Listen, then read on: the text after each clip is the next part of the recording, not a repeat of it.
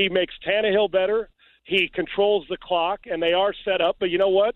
And it makes the AFC interesting because you can lose to the Jets but beat the Buffalo Bills.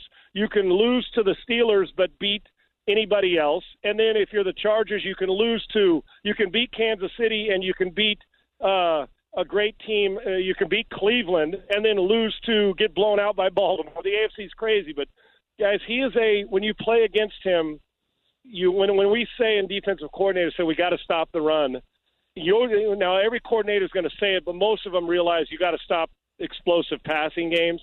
But when you play Tennessee, your legitimate chances, if you stop Derrick Henry, the truth is you stop there. And look at it, Buffalo still scored a lot of points. Derrick Henry, and if you don't score in the red zone and on fourth down inside the 5, and you give Derrick Henry the ball, good things are going to happen.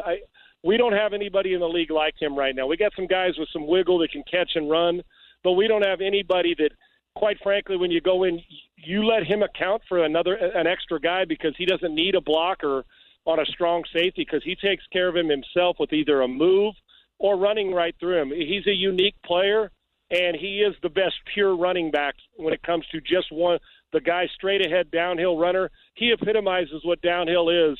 And when you play against him, can you imagine coming up and saying, I got to tackle this cat 40 times a game, 35 times a game?